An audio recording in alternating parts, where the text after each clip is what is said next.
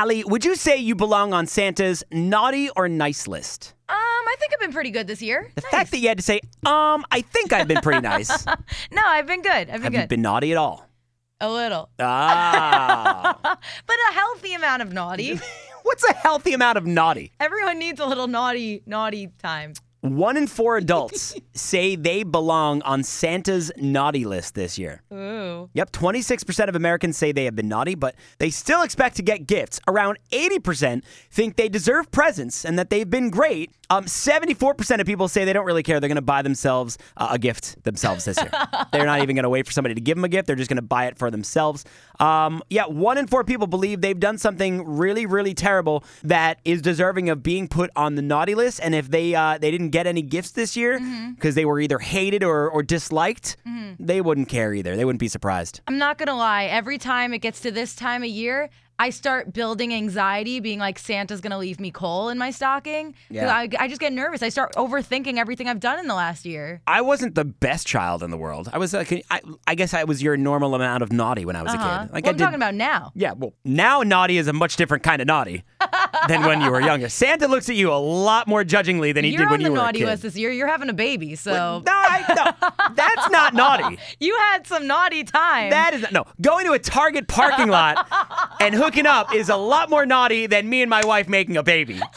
You want to go there, we'll go there. Depends where you made this baby. Target parking lot in Comac was not the place we made the baby. I'll tell you that. What do you want for Christmas? Like, if you were asking Santa for something, what would be the gift that you want the most that you'd be like, ooh, that could be a risky ask. I don't know if I've been that good. Oh, wow. That's always hard for me. I always know what to get for people, but I don't know what I want. Yeah. Well, here's the thing, though. The older we get, is there really anything that we need? No. Because the things that we need, we buy ourselves through the year. Right. So the things you want are usually like fun things, but expensive. You're never going to ask Santa to go like make some super pricey, expensive gift. The elves are working on the kids' gift. Then I feel like I'm really being naughty and being selfish and greedy and saying, hey, Santa, I want, a $1,000 iPhone. Right. And like taking time away from the kids. I do wonder, though, when Santa gives out iPhones, do you think he has the elves make them? Or do you think he has like a team of elves that goes out and gets the things that just take way too much time to make? I think the elves go to Costco. They're signed up, or they go to BJ's and they get as many as they can.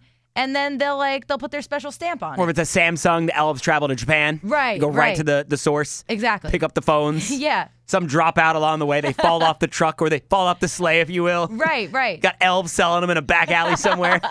Hey, come here. I got a phone for you. Pulls a sharpened candy cane on you. I don't know. There's nothing I really want this year. I just want, you know what I want? I want a happy and healthy baby come the new year. Aww. And I want a happy and healthy Ally as well. Aww, you're so nice. Yep, I am. I'm on the nice list. You, my friend. No. On the naughty list. No, I've been good. Target parking lot.